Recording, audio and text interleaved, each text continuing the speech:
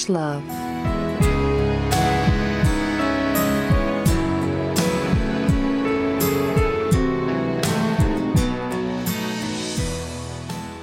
Rah rah, ah ah ah, Roma, Roma ma, Gaga, oh la la. Want your bad romance? It's episode 11, season 4 of Savage Love.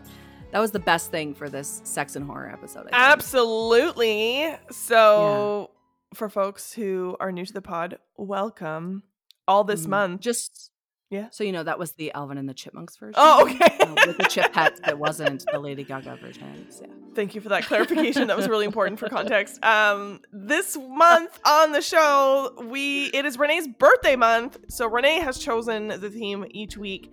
And this week it was horror. And I allowed it because I love her so much.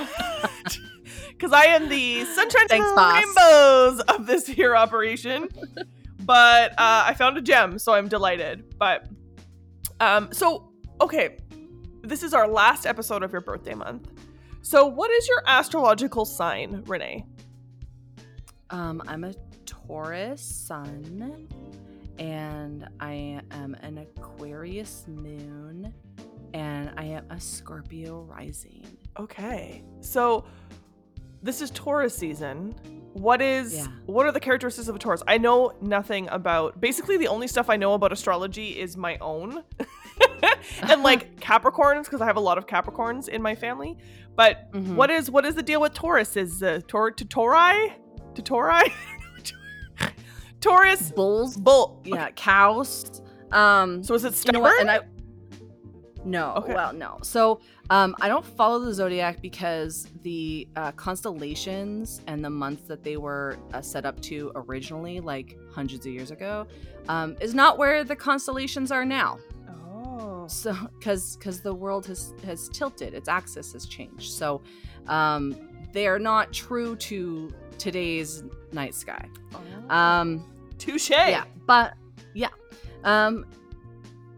And I also don't like that star patterns know more about me than I know of myself. But what I like about Taurus is that we're lazy and we like to just chill and eat and watch Netflix and shit. But everybody likes a Taurus. Like, everybody gets along with us. We're good cow people, and I don't think there's any zodiac that doesn't get along with us because we're fucking chill folks. So, yeah, we're just... And then it's all, like, earthy moss stuff because it's an earth sign, I think. So, anyway, all that to say is that I should be in a bog eating chips and watching Netflix. That's really my element. Which, honestly, that feels very on brand. So you could say what you want about the stars, but... you really just want to be a swamp witch. You're just really about that life. I really do. I was meant to be. And remember, like, when Wit was on, they accurately guessed that I was a Taurus. Yeah. When y'all were rapping zodiacs and didn't even ask me what mine was. But bang on. I feel like zodiac people get it. I'm not a zodiac person exactly, but you know, I live for the memes. Absolutely. I was gonna say you're passionate about the Zodiac killer, so that is 100%. Ted Cruz is guilty and should be locked up for his crimes, but his various crimes, even beyond his Zodiac killing, for sure. 100%. And I'm curious, Renee, since this is the last of your birthday month, so I'm just really going to turn this into an interrogation. So you've always, as long as I've known you, you've been a gothy type person. I've seen photographs of you as a teen, very gothy.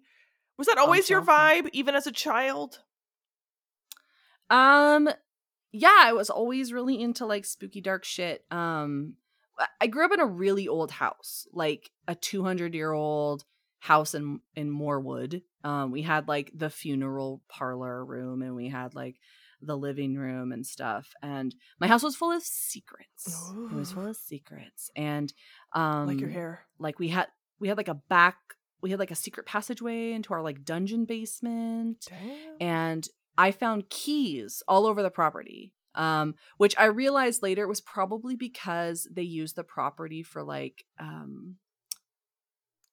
antique sales, like Oh, auctions. okay, okay. And so I feel, because those were really popular in that area, my mom went to a lot of them, and we had an acre lot behind our house. So I think that's what happened, was that people set up auctions and things on the property at some point, and then maybe keys just fell out of furniture. But I found a ton of keys on this property, and my dad was convinced that our house was haunted, insofar as like there was a summer where his crazy ass started like landscaping quite a bit. Literally the only help he ever gave our family. And somebody came by and they were like, "Oh, did you look at pictures of the property from the previous people?" And he was like, "No." He's like, "Oh, well, she did her gardens the exact same way." So he had like set up rocks around all of the garden beds and like put flowers in places there had been flowers before, but like he wouldn't have known that.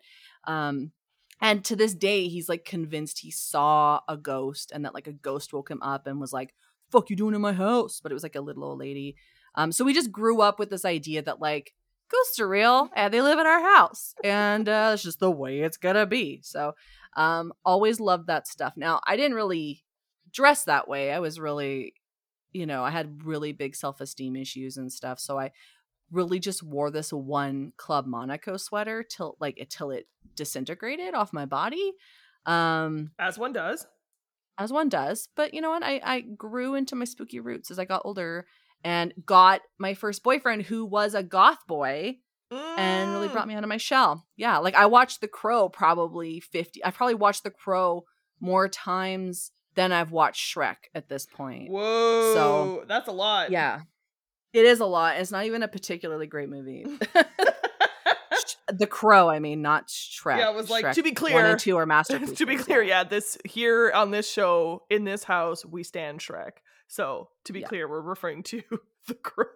The Crow. And see, and they're doing a remake of it, and I'm not happy about that, because it's really just like a diss to my formative years. But whatever, I'll accept. I even did like The Crow makeup at one point.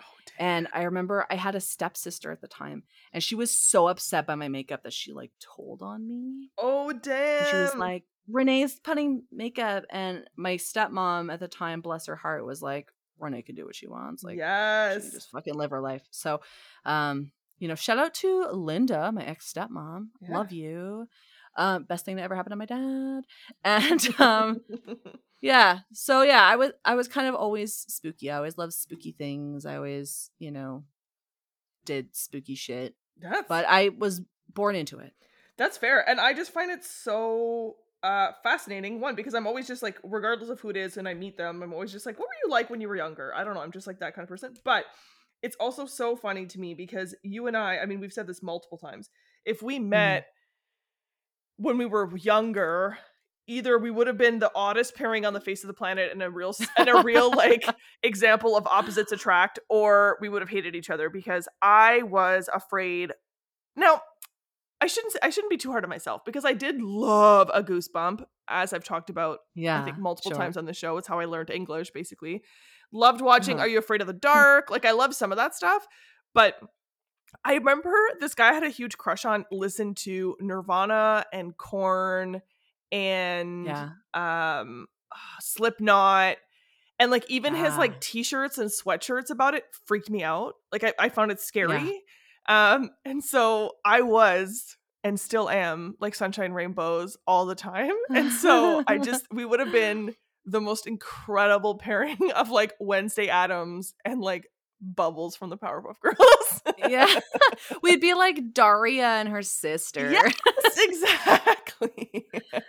Well, when I moved to the island, I didn't have any friends there, but nobody knew who I was. I was like this weird enigma to people, and I leaned into it. And I remember the way I met my best friend at that school, Casey, was that I had worn a Marilyn Manson t-shirt to school, and on the back it said, "I don't like the drugs, but the drugs like me." And I never like taken anything but like Tylenol drugs at that point. But she was like, "I really like your t-shirt." And I was like, "Thanks." And like she to this day is like this beautiful like earth goddess, red hair, like gorgeous, just earth fairy.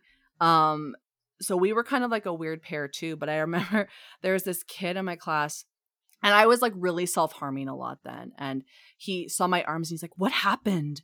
Oh my God, what happened to your arms?" And this girl who I didn't know yet, really, Casey, she was like, "Oh, she stuck her arms in a wood chipper." And I was like, "I love you." And we were best friends. Like we wanted to be best friends. So I feel like you would have stood up for me too, and maybe that would have built a relationship. But yeah, I think we were just really different. You and I were probably very different crowds and stuff. Yeah. So, but I really love that story. I mean, it has a real Coen's brother Fargo vibe to the idea of putting your hands in a wood chipper. But nonetheless, I respect the allyship. I know. Like, how great was that? And I just was like, that was the best. And this other kid, his name was Dean. We were in like theater stuff together, but he was terribly frightened of me for the rest of high school. All thanks to Casey. Good. So, we love to see that. Yeah. So thank you to Casey for scaring all the boys around me and keeping them away from me. And yeah, just being cool dude. Yeah. Loving me for who I was. Yeah, we love that. And who you are is someone who loves gothy shit. And so this week we read horror because it is your birthday and we should always celebrate. I'm big on birthdays. Regardless of how old you are, I think it's really important to celebrate still being alive. So I know it's dark, but like it's true.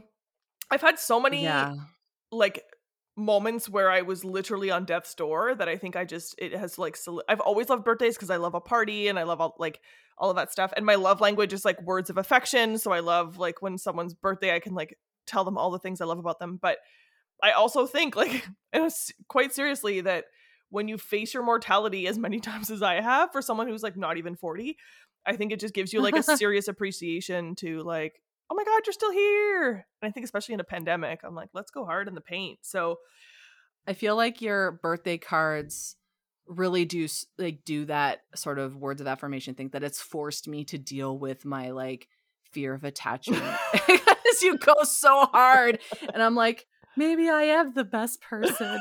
I am, you know what? I am struggling though with my age this year. I had to get my license renewed yesterday and the picture was not great. Like it was not great. I have aged, and I blame the pandemic because I did, really start smoking very heavily during the pandemic and drinking heavily, and that has aged my face and I am not here for it. Yeah. I feel like, and I mean, honestly, not a vain person. But. No, you're not a vain person, but I really think that there's something to be said for how this pandemic has like aged us all, like physically, mentally. Like I just feel like we're a nation, I'm sure, like a world of very weary people. So I get it. Yeah. I'm a big, like I have to get my passport renewed this year. And also, I'm not vain, but because I use my passport as my primary identification, I have to show this thing a lot. And like pre-pandemic, I was on the road constantly. So when I got my passport photos taken, they were not great. So I literally paid for a 5-year passport instead of a 10-year passport. And I think I'm going to do the same thing this year. I'm going to go, and if I don't like the photographs, I'm like, okay, well, it's only 5 years. And if it's a fire photo, I'll be like, I'll have this for 10 years. Well, they changed everything here, which I didn't know, is that the licenses, I don't know what it's like in Ontario, but they used to be 5 years.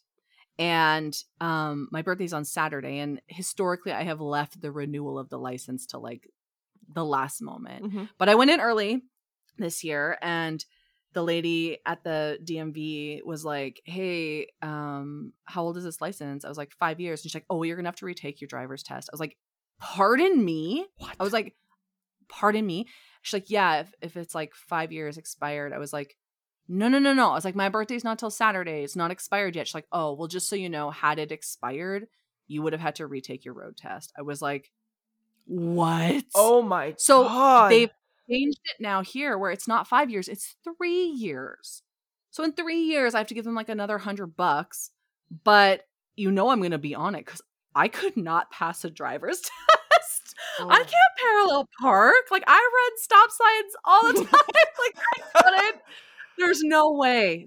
And I'm like, fucking Alberta. Of course, this is how they would change everything. Ugh, Money. brutal. Oh my God, that's so funny. I don't know. I think I could pass, but I would have to do it in my car because in June, my 1974 Super Beetle, because it's the same car I've had for 20 years. This is my 20th birthday with June. Secondly, it's a standard, and I like cannot drive a manual, like an automatic transmission. Like I can't. I'm constantly wanting to use both feet, like it's a problem. And I can parallel park back into a spot with my eyes closed in my car because I just know the dimensions because I've been driving the same car for 20 years, right? So I think if I had to and I did it in June, I would be fine. But if you gave me like an automatic transmission, bitch, I would be slamming the brakes constantly thinking I was changing gears. Just bad. And also, yeah, cannot parallel park in any other car but mine. But because I know the dimensions of my car like the back of my hand, I'm like do like just like a pro. But the thought of, oh my God, I literally didn't sleep the night before my driving test when I was like 18 or whatever it was. I was so stressed out and I sped because I've always had a lead foot, and you're supposed to automatically fail if you were speeding. Mm-hmm. Yeah. But I don't know if the like the tester, the instructor I had just didn't care or like liked me or something. I don't know, but I passed. But like the only thing I got wrong was I fucking like was speeding, and it was like in my parents', I can't remember if it was my parents' minivan or my brother. Oh, it might have been my brother's car, which was a 1984 Volvo station wagon that was nice. white, and it looked like the hearse from the Ghostbusters. I love that. You know what? I didn't sleep for my G2.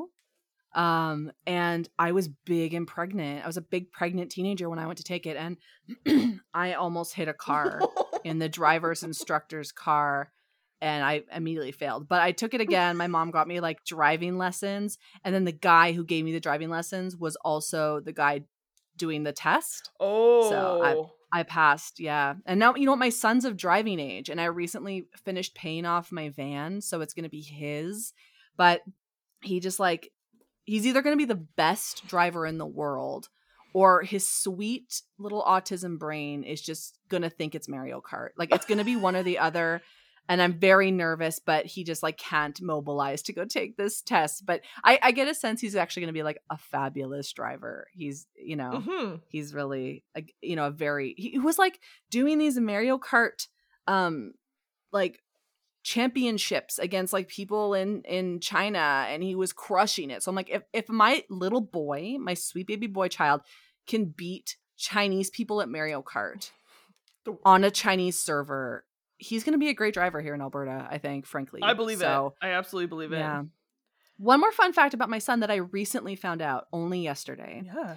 I did not know this. My son took a drama class right before the pandemic. I didn't know that. Oh. Do you know who he played? Oh, I don't know, but I'm excited. He was Regina George. I was like, the hero of Mean Girls? You were Regina? He's like, she wasn't the hero, Mom. And I was like, she was absolutely the hero. That was the Regina George story, not the Lindsay Lohan story. Yeah. I was like, really? He's like, yeah. And I just keep learning things about him. Like, for example, did you know, Julie, that my son was a master on the recorder? No. Is that even a thing? He was. Yeah, he got invited. Again, nobody told me this. When he was younger, he played the recorder on his own. He soloed the recorder at his principal's retirement party. What? I was like, who are you? Like, you know, and I think back to like myself as a child and myself as a teenager having like all these secrets from my parents and them having no concept of what was going on in my life. And now it's happening to me where my son not only is like a recorder genius, like beyond hot cross buns is what I'm saying. Like he knows more than hot cross buns. He also played Regina George in a play. I was like, who are you? You live with a stranger, Renee. You live with a stranger. I do. And this is the boy who, like, when he sees me, he hunches over like a goblin and goes, "Mother." That's how he addresses me. He's like, "Mother, I need sustenance." And like he's like a goblin child. I'm just like, who are you, you enigma? Such a beautiful boy. Beautiful boy. He absolutely is. Anyway, that's my nightmare that I'm living in right now. What was your nightmare like this week, Julie? Well, I'm actually really stoked because I thought I was going to have multiple nightmares by the fact that I had to read a horror romance, and yet found a fucking gem, Renee. Oh, okay. I am going to be annoying in my private life for the next few months because I'm not going to stop talking about this goddamn book. So again, this is an ARC, which is an advanced reader copy. So this book isn't even out until May of 2022 here in Canada. And then I think it's June in the US. So this is fresh to death. And so as a result, I'm only going to give you a synopsis because I desperately want our listeners to go out and get this book. It is so good and so brilliant. So I'm going to tell you a little bit about it. And I'm going to tell you why I loved it so much. And then I'm going to just leave you there, folks. I'm going to leave you hanging a little bit because I really want you to go out there and get this book. And also, I will emphasize again, pre-order. So as an author, I can tell you that pre-orders are hugely important for authors, especially first-time authors like this one. It's literally what decides whether or not you get onto bestsellers lists. It also helps it decides whether or not you're going to get media coverage. If there's a lot of people pre-ordering, then that means there's buzz around it, so you're likely to get picked up by different places. So if there's an author or a story or even a book cover that intrigues you and you're like, oh, I'll get that when it comes out, pre-order. Cannot emphasize this enough. This is my hot tip for folks. So you want to pre-order The Petting Zoos by K.S. Covert. You absolutely want to. I cannot emphasize this enough. So K.S. Covert has a delightful bio, so I'm just going to read it to you directly because I loved it. Examined her talents and realized she had two options for a career: writer or rock singer. Writing seemed more stable, and a career in journalism ensued. But always the idea of living to write instead of just writing to live bedeviled her. The Petting Zoos is her first novel, and she lives in Ottawa, where I live. So love that. So The Petting Zoos. Oh, fuck. And also, I'm going to say this, and again, I feel entitled to saying this because I have written a book that was award-winning, but also designed... Everybody, do you know that Julie wrote a book? I did. And it was award-winning. More than once. But my book cover is pure fire, and I have nothing to do with it, so that's why I feel more than happy to brag about it. So, and it was made by award-winning book cover designer Ingrid Paulson. So the cover for The Petting Zoos, incredible. I don't know who made this cover, but I love it. So here's the deal. Oh, the other thing, before I even get into it, this book, she started writing this manuscript in 2009. 2009. And I'm going to say this 500 fucking times because it's so important for you to understand that it makes this book even more brilliant and like gives you goosebumps. So in this book, we are 10 years living with a virus that she calls H9N9. And the virus is airborne. And people need to wear masks and gloves and social distance. Oh my God. And she wrote this in 2009.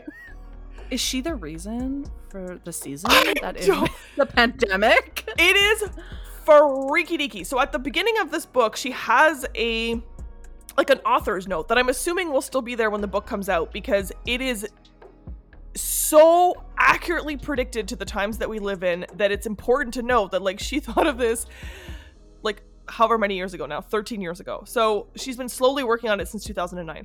And there's the glossary at the beginning, which is also really helpful. So when you read the book, I recommend checking it out, where she talks about different elements and different kind of slang terms. So the premise of this book is we are living 10 years with a virus that is called H9N9, but that is colloquially known as Henny Penny. And she gets into why it's called that, but it's sort of known as like Henny Penny. So 10 years after Henny Penny has arrived to Canada, the world has kind of sort of come back to normal. And there is an interim government that's called the Regency, and it's basically whoever survived from the previous government, and folks that were highly qualified in society were kind of like de facto elected to run some semblance of a government while they try to rebuild. But despite the vaccines, the law still requires people to wear masks and gloves at all times in public. There is a limit on social gatherings. Like, I mean, like, whew, Oh my extremely God. fucking accurate. And people are struggling with the return to normal. And I have to say, this is what I loved the most about this book. And I love dystopian fiction. Prior to the pandemic, I would say historical fiction, memoir, dystopian fiction, like that's the bulk of what I've read. I fucking Station 11 is one of my favorite books. Handmaid's Tale, Severance, The Marrow Thieves. Like, I love that shit. But what I love about the petting zoos is that it's not fully post-apocalyptic. But it's not in the middle of the apocalypse, but it's not fully recovered. So it's that limbo stage that we are currently living in, where you have in your idea that there's like a drop date. Like when you're reading dystopian fiction, generally it's like, oh, it's been like, this is just how the world is now. Or it's, 100 years ago we had this thing and we rebuild. This is like half of the people are in denial that it's okay to go back to normal. Other people are like, I refuse to view this as normal. Other people are like, fuck it, I'm just going to live my life. Like, which is what we're living in now. So the psychology of where people's heads are at was so on point for me. But the book focuses on one woman in particular named Lily, who worked in journalism. So she worked from home during the kind of most raging part of the disease, of the virus. And she has not really left her house in a decade. She has not touched anyone in a decade. And the only person she's ever really communicated with is her editor, where they would communicate on like some version of Zoom, but it would be all business. So this woman, all of her friends and family members died in the with the virus.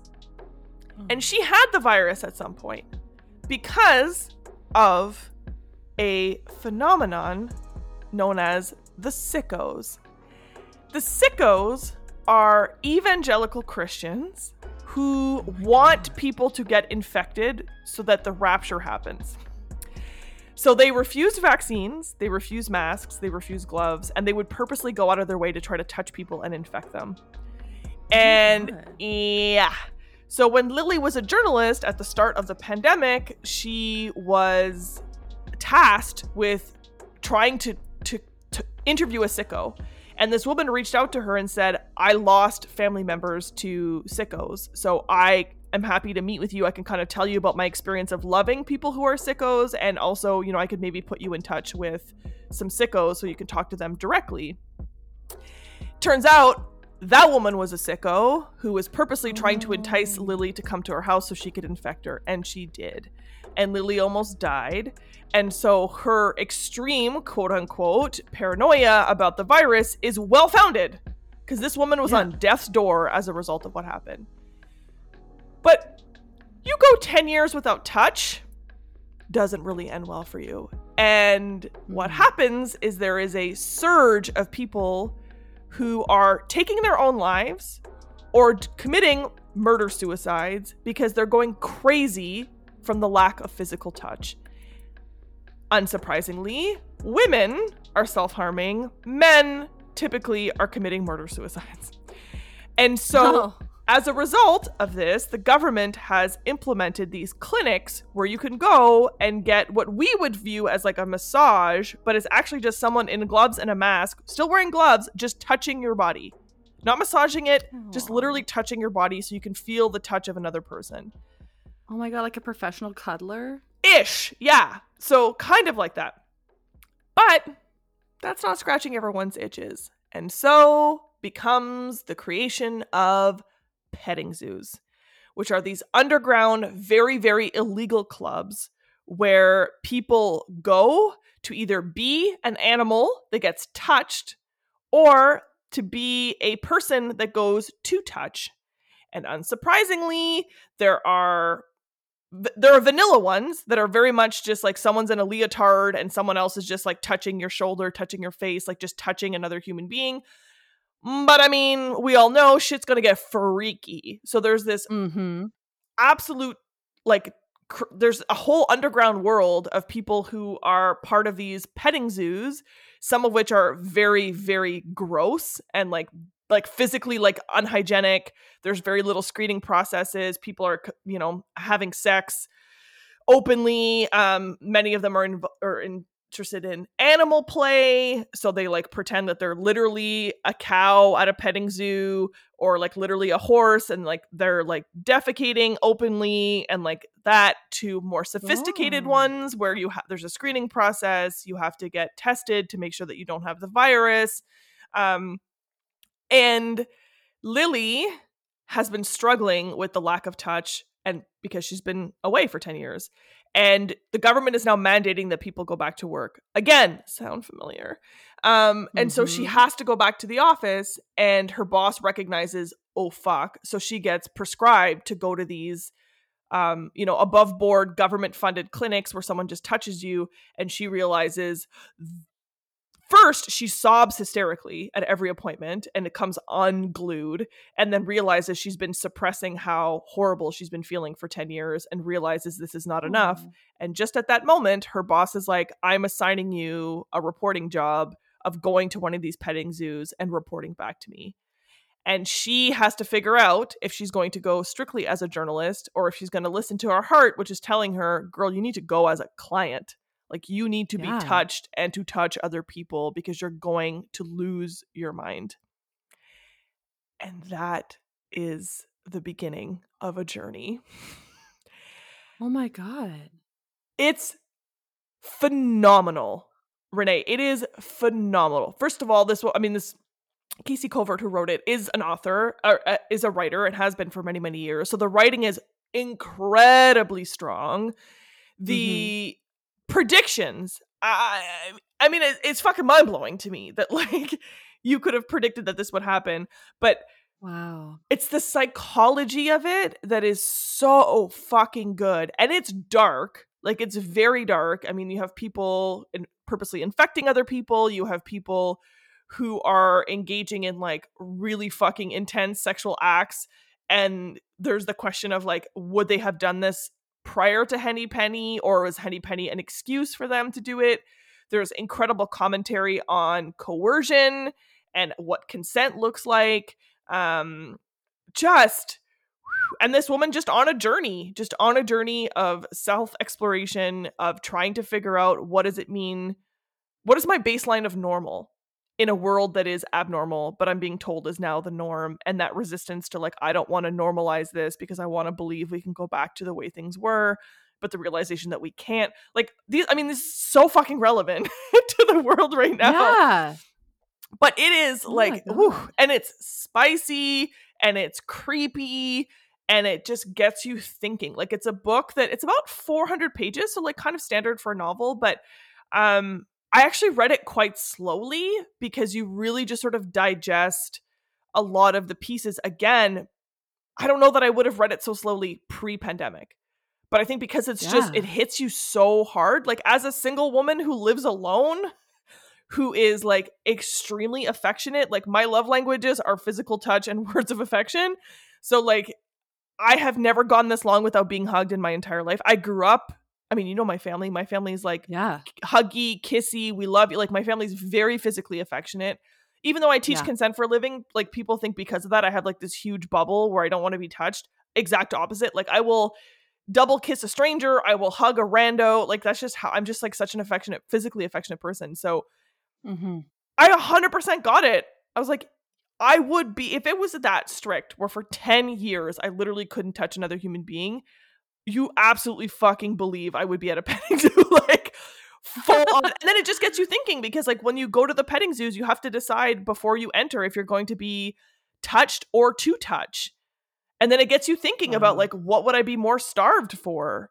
Touching someone else or being touched? Like, I don't know. And I couldn't answer you by reading the end. Like, by the end of the book, I still was like, I don't know. And maybe I'd be more frustrated that it wouldn't be like a mutual thing. Like, maybe it would just make me feel worse. And like, it is so good. Cannot recommend it enough. It is fascinating, well written. And if you love dystopian, post-apocalyptic, like I said, Station 11 for sure, but also America Pacifica, a book that I love that like I had to hunt down. I told you about it. You also loved it.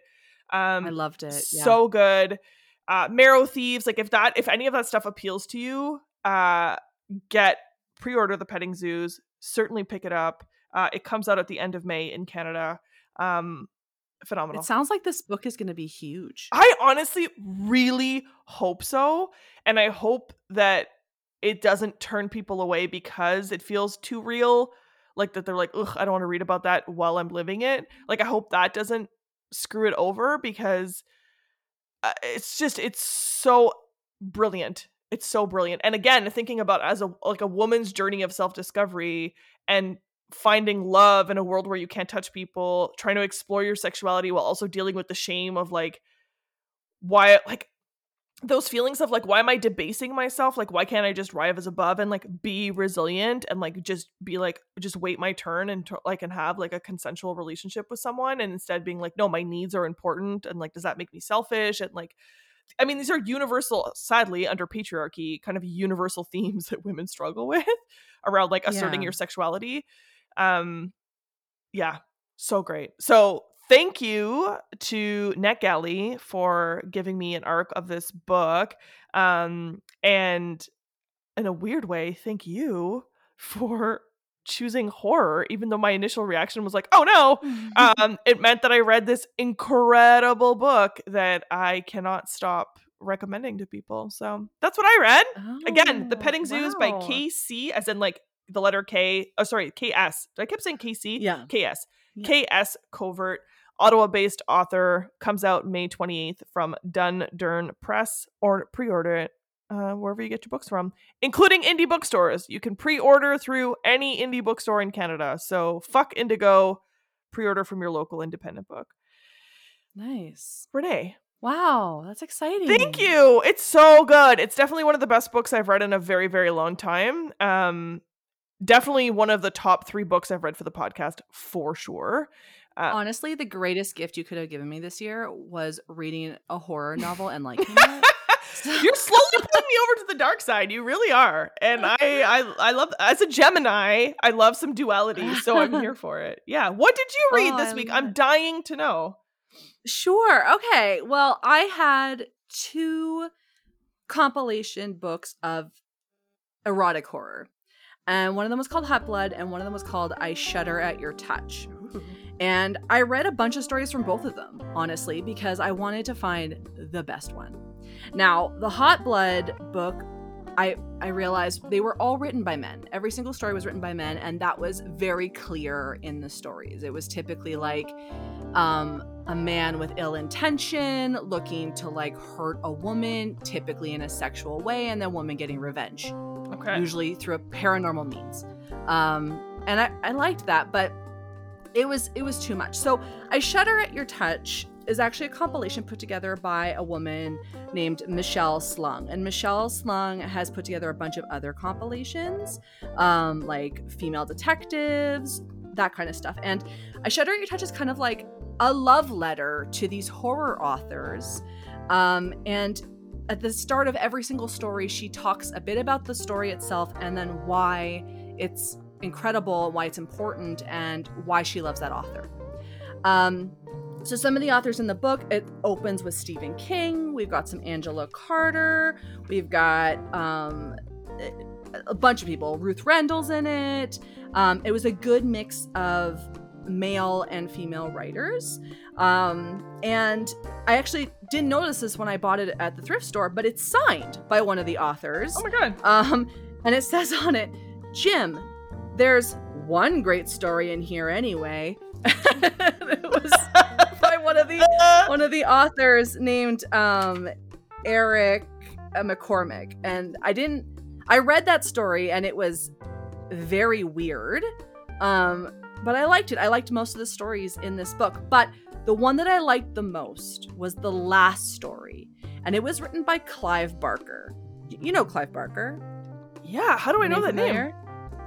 Hellraiser. Oh! Nightbreed. Very famous. Iconic. Author. Iconic. Queer man. Really, like, very famous for his horror and fantasy.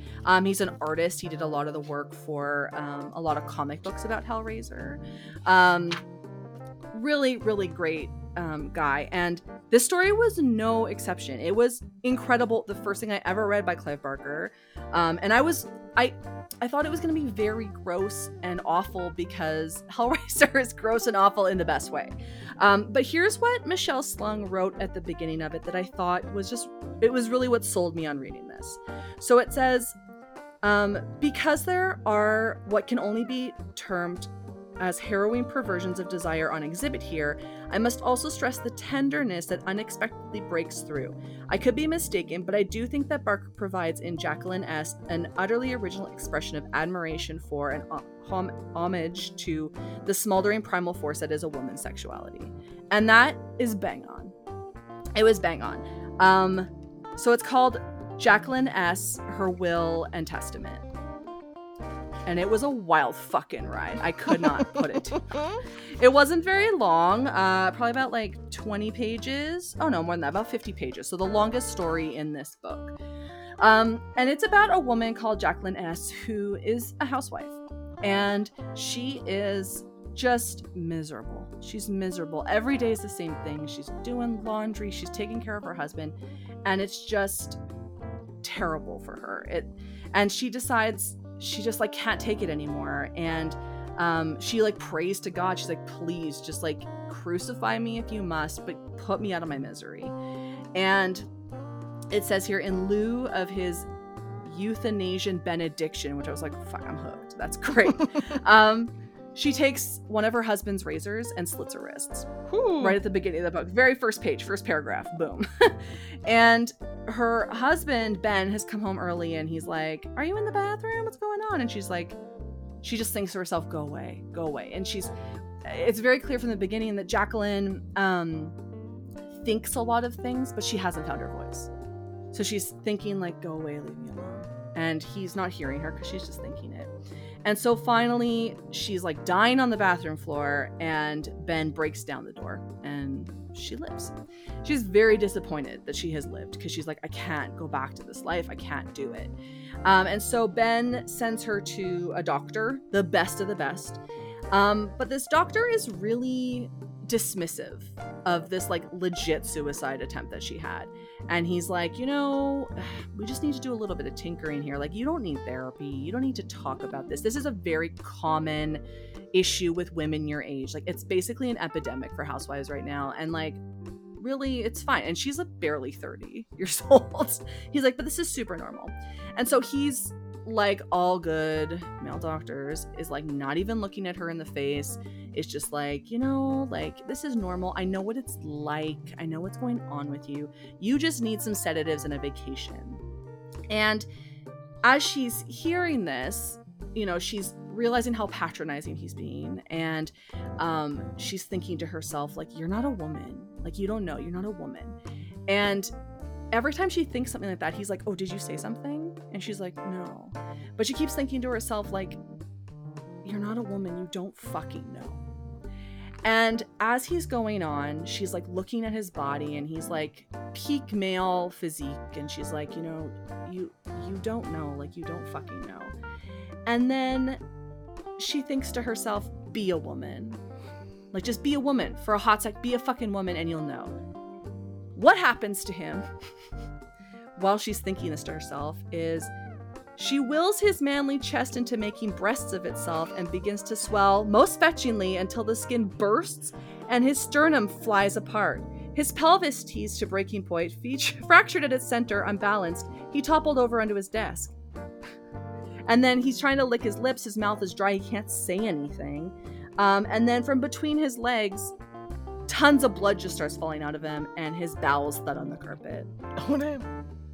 So she turns him into this very violent form of a woman just by thinking it. So we know now that Jacqueline has powers. Jacqueline has powers that it took her some rage to find. But this event was so traumatic that she, like, the police kind of fluff it off. They're like, obviously a psychotic came in here with a hammer and saw and did this to this doctor, and like send her on her way. Like, they can't believe that like anything else could have happened. So she forgets about this. She stuffs it down. She ignores it. But as the months go on, the memory starts to come back to her, and she stops thinking about how nauseous and awful it felt, and instead starts to think about how powerful she felt. How she might have felt guilty, but now she actually feels like super powerful, and she decides she wants it back. That is a great feeling. She wants that power again because she's been powerless and voiceless this whole entire time. So one day, her husband, who only refers to her as like Jackie or like Juju or like all these things, never her full name, is like, hey, I need to talk to you about something. And he sits her down and he's like, hey, so I've kind of gone off the rails here. I'm seeing somebody. And she's like, you can have an affair. I don't give a shit. Like, just, and he's like, it's not an affair. I'm in love with her. And she's thinking to herself, like, oh, like, I know he's about to go on one of his speeches and I just can't fucking listen to it. And so he starts to blame her. He's like, well, you have these moods and you have these, and I had to get attention. I had to get love and this and that. And so in her mind, she's like, you don't need to tell me this. Like, just stop. And he's like, well, you never let me talk. You never let me explain. And she's just like, in her mind, she's like, shut up, shut up, shut up. And so as she's thinking that, his tongue falls out of his mouth and his head starts to like split and flip open. And he turns into like this weird, like lizard man. And then she just is still so mad that she compresses his body into like the size of a suitcase, like a little like briefcase for work. And she's like, okay. And then she thinks to herself, she's like, my God, this can't be my husband. He's never been as tidy as that. Even though she's like compressed him down into this thing. So she feels like, you know what, justice has been served here. She packs her bags and she leaves. And then the next part of the story is Vassie's testimony. So Vassie is a man named Oliver Vassie. He's a lawyer. And years later, she goes to him because he's looking for a secretary. And she knows him because he went to the same law school as her husband, Ben. And she explains to him, you know, my husband and you went to school together. He died of cancer, but I would really like to work for you. And he's immediately smitten with her. And in the entire story, he's the only person that ever refers to her by her whole name. And it's in his testimony that I see what Michelle Slung was talking about as like a love letter to like women in it and their sexuality, because Oliver is the only character that like really sees her as a whole woman, regardless. Like, he doesn't ever look at her as like anything like an object or anything. He just worships her. He thinks she's everything. By this point, she's like in her 40s. So she's not like a young beauty or anything, but he's like, I'm just so absorbed with how incredible she is. Like her life is on her face, like her sorrow, her happiness, all these things. And he's just totally smitten with her. But he knows nothing of her past and knows nothing of her power. And so one of the things he says was like, you know, it's her history. Like, I actually don't need to know anything about her past because she's here now and I love her the way that she is. And we learn that like Jacqueline never again sleeps in a bed after she kills Ben, her husband, because she hates the idea of marriage. She doesn't ever want to be married again. So they sleep on the floor together. He has like no qualms with that. He just sleeps on the floor with her. Then one night he's like watching her sleep, and Clive Barker writes this beautiful piece about how like it feels to watch somebody you love sleep, because it's like, it's really the only way you could be disconnected from them because they're in this world where you don't exist. And as he's watching her sleep, her face starts to shift and change. And it's like just morphine as she's sleeping. And he's kind of like, oh shit, there's something up with this woman. And so he's kind of like, okay, this bitch got power, but okay, all right. And they write this really beautiful piece, and it's like, on reflection, of course, that seems laughably naive to think she wouldn't have known that she contains such a power, but it's easier for me to picture her as prey to such skill than mistress of it. That's a man speaking of a woman, not me.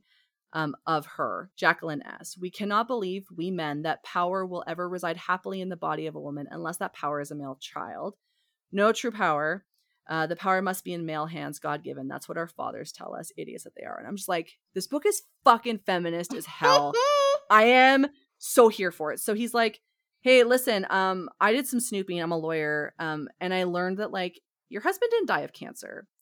And I know you have like something going on with you. So what's up? And she's like, okay, well, I will show you my power. And she's like, starts like plucking hairs out of his head. And she's like, see, like I can control this. But she can't control it as much as she would like. And Oliver's like completely devoted to her. He's not scared of her. He's just like, you're incredible.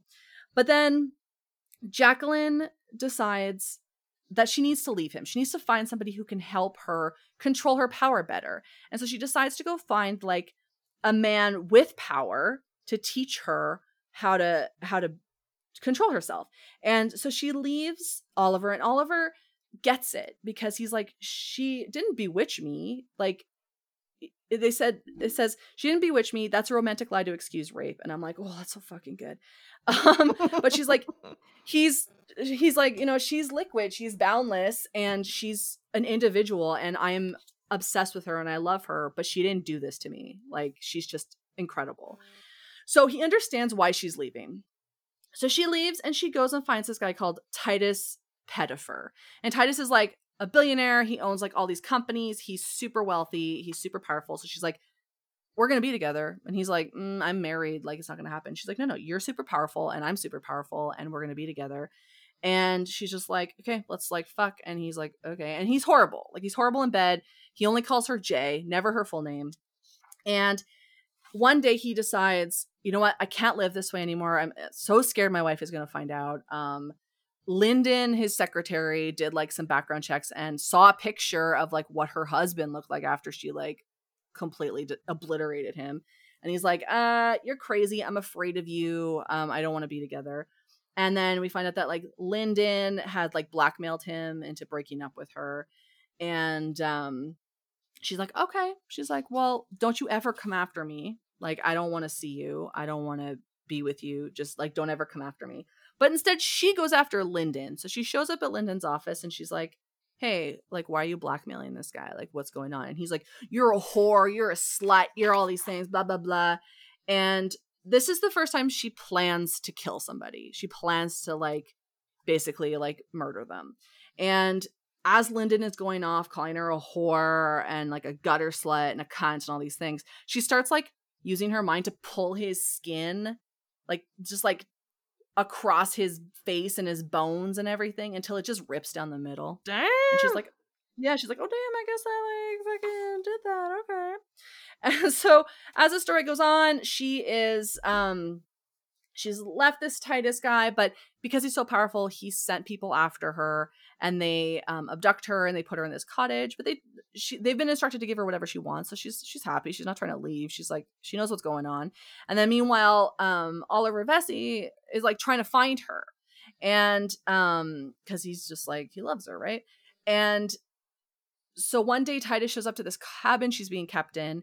And he's like, look, he's like, I can't live with you, but I can't live without you. You're awful and scary, so I need you to kill me. And she's like, no. And at this point she decides, she's like, I'm over doing things for men and I'm over being like commodified that way and I don't need to do shit for you. Fuck you. And he's like, no. And so he starts beating her up, trying to get her angry to kill him. And eventually she's just like, you know what? I'm going to kill him, but it's for me, not for him. But she decides not to kill him. What she does instead is she rearranges his entire body so that he looks like an animal. A disgusting, horrible animal. And then his like they hear like his bodyguards or whatever hear him like screaming and stuff, and they come in and she's like, come on, Titus, let's go, like calling him like a disgusting pig dog that he is. And these like military guys are like, oh my god, what is this? And then they get scared of him and they shoot him and he dies. But she didn't do it. She's like stood on her laurels. She's like, I'm not gonna kill this guy, that's what he wants. So somebody else kills him. So then Oliver catches up with her, finds out she's in Amsterdam. And it's because she had sat down with one of the guards asking about his mother and his family and everything. And he's like, well, my mother was a prostitute. And, you know, that's just what our life was like. And and she says, was she happy?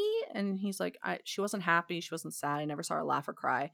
And so Jacqueline decides that's what she wants. She wants to neither be happy nor sad, but she's scared of herself. So she goes to Amsterdam to like the red light district, and she becomes a sex worker.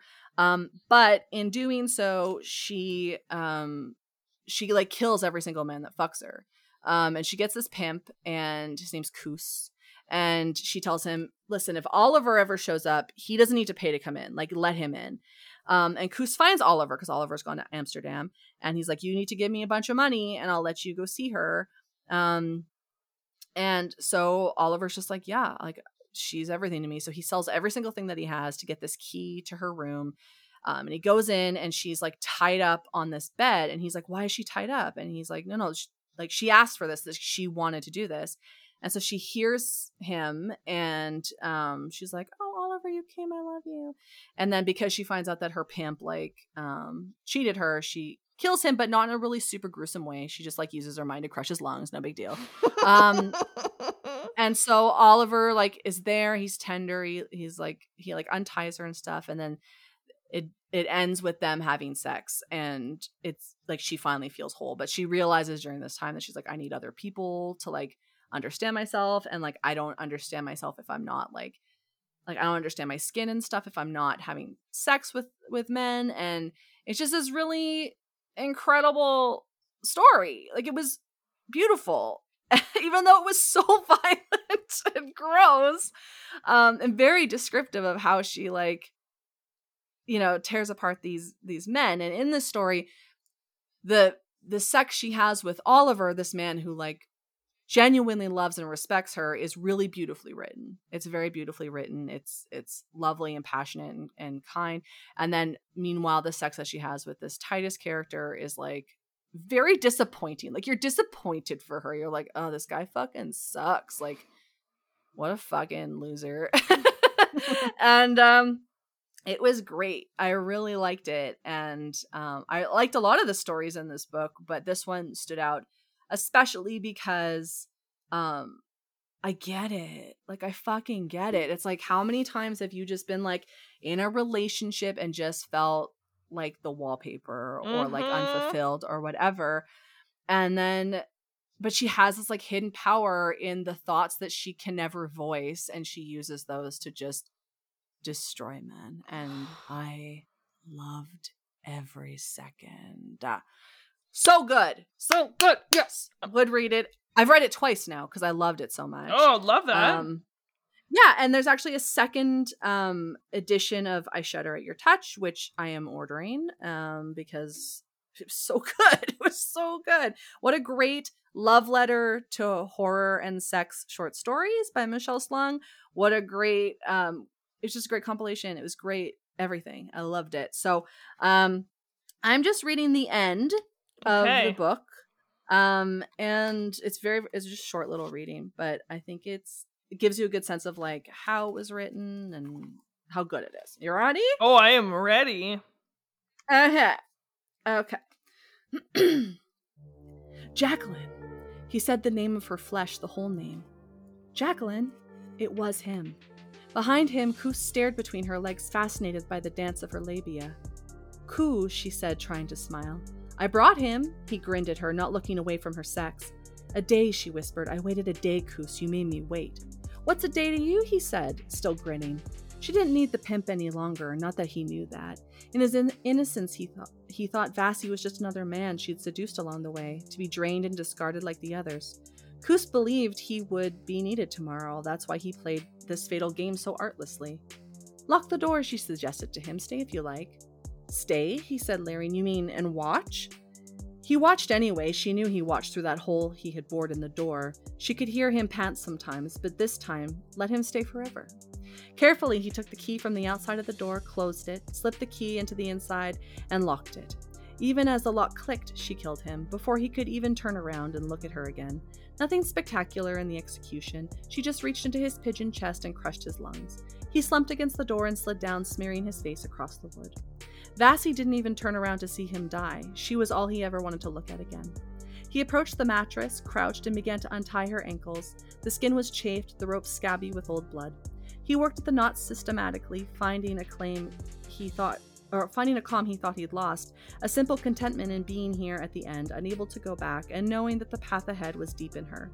When her ankles were free, he began on her wrists, interrupting her view of the ceiling as he bent over her. His voice was soft. Why did you let him do this to you? I was afraid. Of what? To move, even to live, everyday agony. Yes. He understood so well the total incapacity to exist. She felt him at her side, undressing, then laying a kiss on the sallow skin of her stomach, of the body she occupied. It was marked with her workings. The skin had been stretched beyond its tolerance and was permanently crisscrossed. He lay down beside her, and the feel of his body against hers was not unpleasant. She touched his head. Her joints were stiff, the movements painful, but she wanted to draw his face up against hers.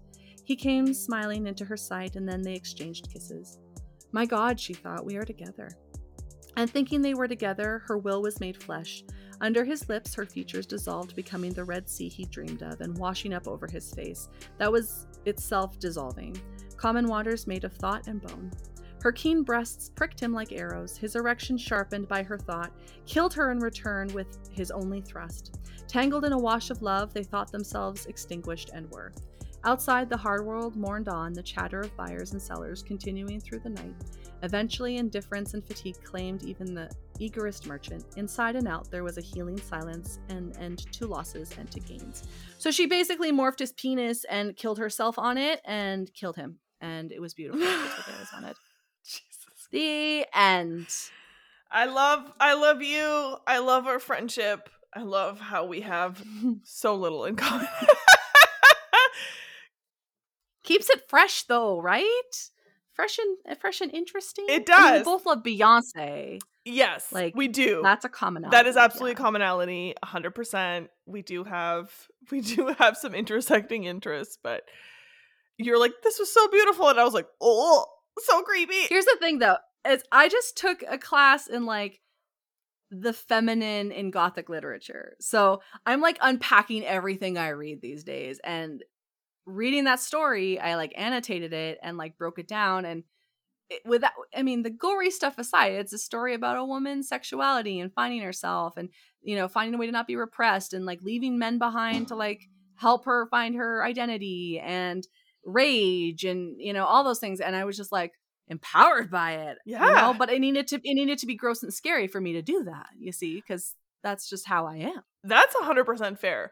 And that's a perfect note for us to end on, because this is the end of Taurus season, Renee's birthday month. And next month, so for the entire month of May, what is our theme for the month of May, Renee? Fairy tales.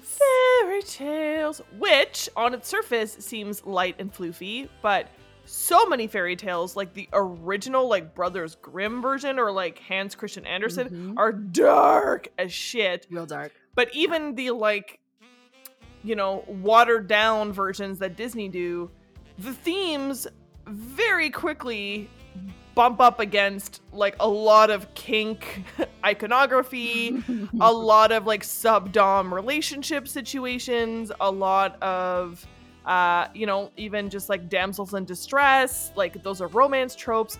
So it's gonna go in all kinds of different directions, and we're treating the whole month like dealer's choice. So both Renee and I every week will choose a book related in some way to fairy tales, and I'm excited to see the duality of our light and dark friendship come out in this particular month. But I'm gonna push myself. I'm committed to pushing myself beyond just floof.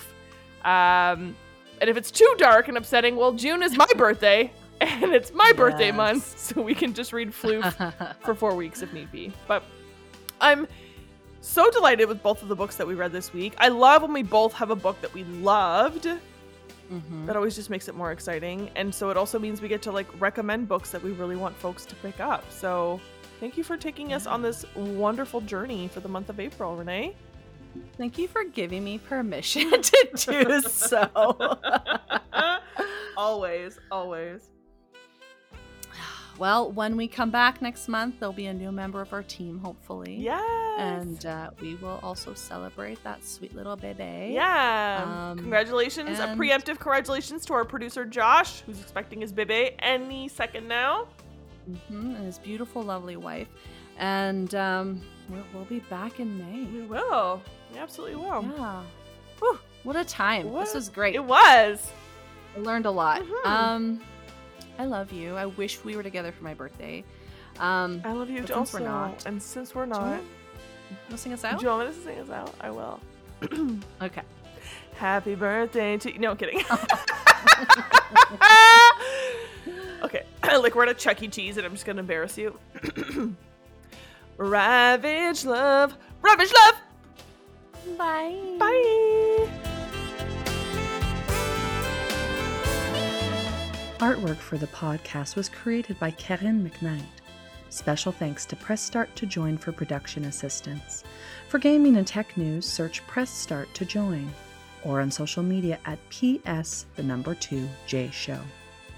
Connect with us online at Ravage Love on Instagram and by email at ravagelove.podcast@gmail.com.